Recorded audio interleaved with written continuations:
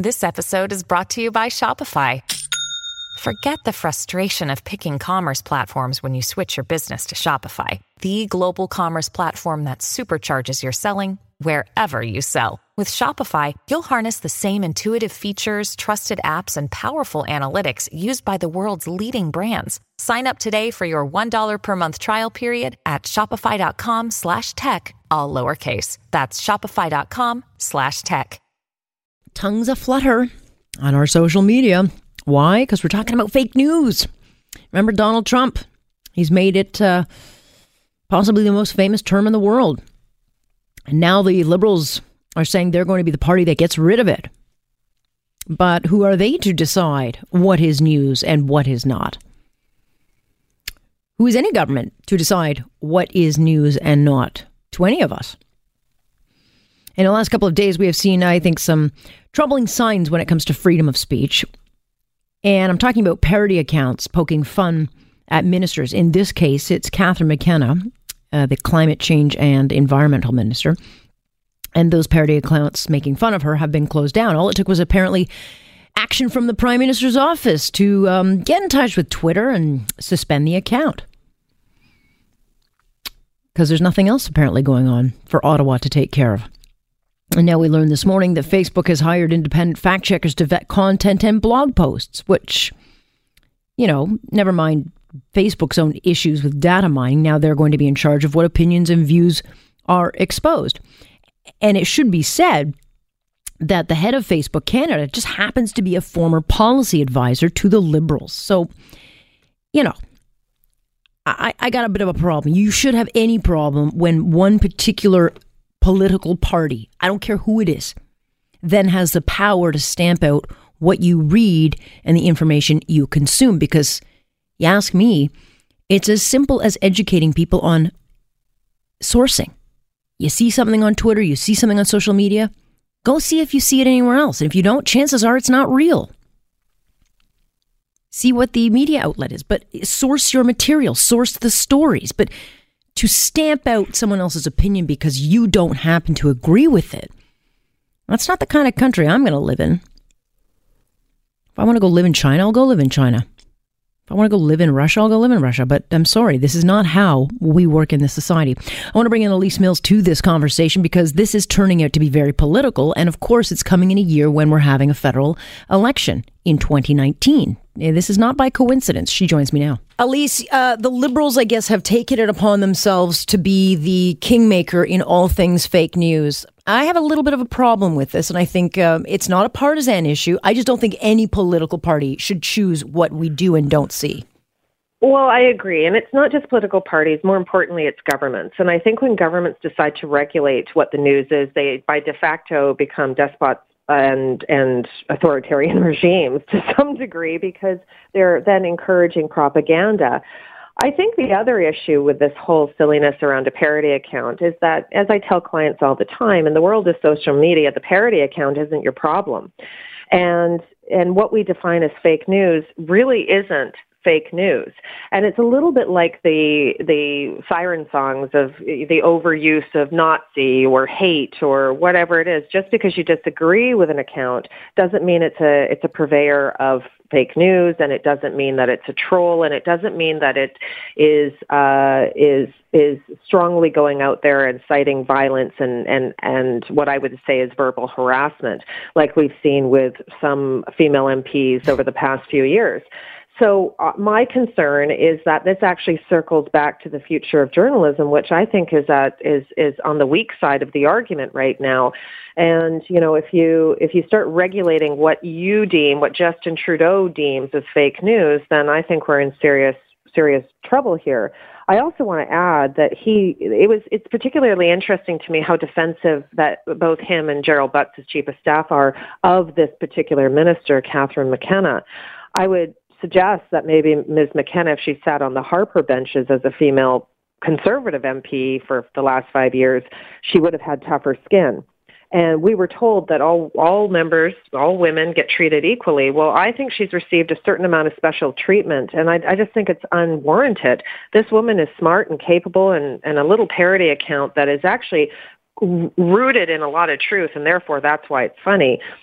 shouldn't be her first, target of the day. But it's not her first. I mean, she takes on anybody who mocks her or teases or whatever, which to me, I think, okay, certainly you must have more important things to do than even respond. I mean, we're taught as kids, ignore people who tease you. But we're talking about, and there's two issues here. There's the parody account, and then there's the new Facebook, of deleting fake news, and we'll get to that. But to think that the Prime Minister's office would have contacted Twitter and to gone out of their way to shut down a parody account, to me is, I know they admire a Chinese dictatorship, but is that not a little strong-armed? Well, I may think somebody's not very self-aware. So I think you're right. The two issues of restriction of freedom of speech, which, by the way, in Canada, we don't really have free speech in the American context, right? But nonetheless, to go out there and stomp all over what was a relatively unknown parody account, which now has borne. Now everyone's got a parody account. That's the beauty of this. It's backfired on them. Exactly. But they were pretty naive. Well, no, I wouldn't say naive. They lack humility and they lack self-awareness in the sense that it's not gone unnoticed by even members of Ottawa's Press Gallery that there is a particularly close relationship with Facebook staff, including how this even happened. They hired Facebook to come in and work with Canada 2020, the Liberal think tank, to really devise a strategy to get a guy by the name of Justin Trudeau elected, and then continue to pursue that relationship into the 2015 campaign. I would believe that if social media companies want to be competing with media organizations, then I would suggest you don't allow there to be a service where your favorite political party or ideology gets serviced by you. I mean, we would go crazy if the Globe and Mail, farmed out their reporters for strategic advice like that. So, well, we would go crazy if Donald Trump, called up Twitter and Facebook and started telling them what is and is not fake news. But I do think that there's too much incestuousness between those who work at these big social media platforms. I mean, to me, in an election year, and I don't think this is done by accident, but they're trying to control what is and isn't seen. And I think people should be aware of that. Well, this is it. If the argument is that we want an increased political dialogue, that what we're trying to do is dial down this obsessive, rabid, frothy, mouthy, tone where everybody's up in a lather before 5 o'clock in the morning over something that was quite benign, but has since exploded, then I don't understand how Trudeau thinks he's contributing by doing this. And also, again, his skirts are showing because of the cozy relationship between Facebook and I think even to some degree Twitter. And I think that Twitter because Twitter is a very different beast than Facebook. Yeah. And how I use it is very different as well.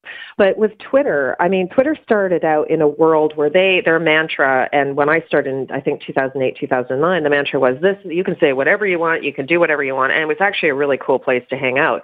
But those rules that they first implemented, which essentially was the hippie, no rules, that's not the world we live in. 10 years later, that's not the world we live in. And I personally think Twitter is about 5 minutes away from ruining itself. Yeah. And I think if I were to provide strategic advice to Twitter, I would say, hey, Jack, look, you want to be the company you need to be in 2025. You need to let go of this mishmash of policies because you can't be a little bit of what you were and then be pulled in on a leash by Justin Trudeau today.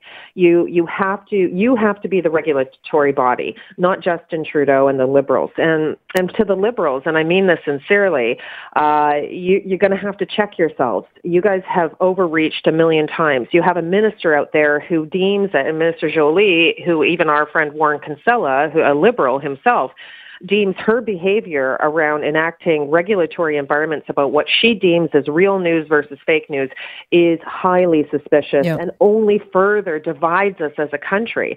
If they're so concerned about it, I would educate people on how to determine fake news. And it's as simple, Elise, as getting more than one source. I mean, certainly people aren't this stupid that they only read one thing. It's as simple as saying, here are 2 or 3 sources. Which one do you believe? People can learn about this. Yeah. You know what you're talking about, Alex, is that we as Canadians have been nannified for at least 2 decades.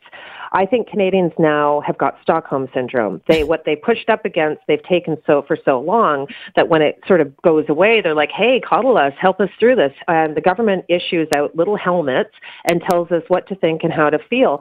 Here's what, to your listeners, here's how you should be viewing news, whether it's on social media or whether you're getting the hard copy of your paper every day. You should be using your analytical grown-up brain to make decisions and ask questions throughout the article. Whether it's an article, a column, an opinion piece, it doesn't matter. You should read sources that you disagree with. You should have a wide variety of knowledge. And to those users that claim that they feel really scammed by these parody accounts, please go back to the Twitter rules of when you opened your account. There, right there in black and white, it tells you the blue check is a verification. And anything else, you're on your own to figure out and use your grown-up brain to decide if it's real or fake news. And we also want to point out that parody accounts are not purveyors of fake news. When they offer just humor, there's nothing different from This Hour's 22 Minutes or BBC's comedy than what we're seeing on that Twitter account today. Well, Stephen Colbert, I mean, some of the biggest American shows would not survive if it didn't exist. I mean, if that's what they want to do is stomp out free speech, you might as well say goodbye to every late night show, not to mention every conservative parody account that's been set up, which are both equally as funny. I just don't understand. This was not an issue for Stephen Harper, who was absolutely railroaded by these things and mocked relentlessly. He never talked about this. Well, that's the whole thing. I mean, Stephen Harper, and back in the day when I was, kicking around with the Harper crew, I myself had a parody account made about me, and believe me, it burned me. And then I would have to say to myself, grow up, Elise, you're a grown up. Ignore those who are teasing you, as you said. It's like pulling on my ponytails. They know it's going to drive me nuts. And believe me, some of the stuff was really vicious. Now, it's interesting to me today to realize that the parody account, probably the most vicious, and one that I have publicly stated, I have blocked it and I've reported it at least 3 times to Twitter to no avail. It offers an incitement of violence. It offers hate. It trolls women that are conservative by talking about raping and taking their children away. And guess who follows it? 14 Liberal or ministers or MPs and Justin Trudeau until 12 o'clock BC time. Mm-hmm. So you tell me. And the other thing is they also fund something called the CBC. And the CBC has this terribly written satirical comedy called This Is That, and you never know whether it's true or not. And I was speaking to a Canadian press reporter today about this issue, and both of us agree we've been taken in by that account. Right. And it is not funny like The Youngin. It's not funny like this parody account. So, you've got it. So it appears to me the Trudeau Liberals have one set of rules for people that cheese them off and get under their skin, specifically this Minister of Environment, sure, and another set of rules for, what they find acceptable, including following accounts that call for the harm and violence towards conservative women. Yeah, well, stay tuned, but they might find themselves creating more of a monster by doing this. Elise, I've got to go on that note. Thank you. Thank you so much for having me, Alex. And that is Elise Mills. And they have created a monster. There are parody accounts popping up everywhere. For Ralph Goodale. Who is the other one? There's one for Morneau, the finance minister. They're out there. And so what? Don't like them? Don't tune in. Don't like what you hear? Tune out. Don't like what you watch? Turn it off. It's all there for you. This is Global News Radio.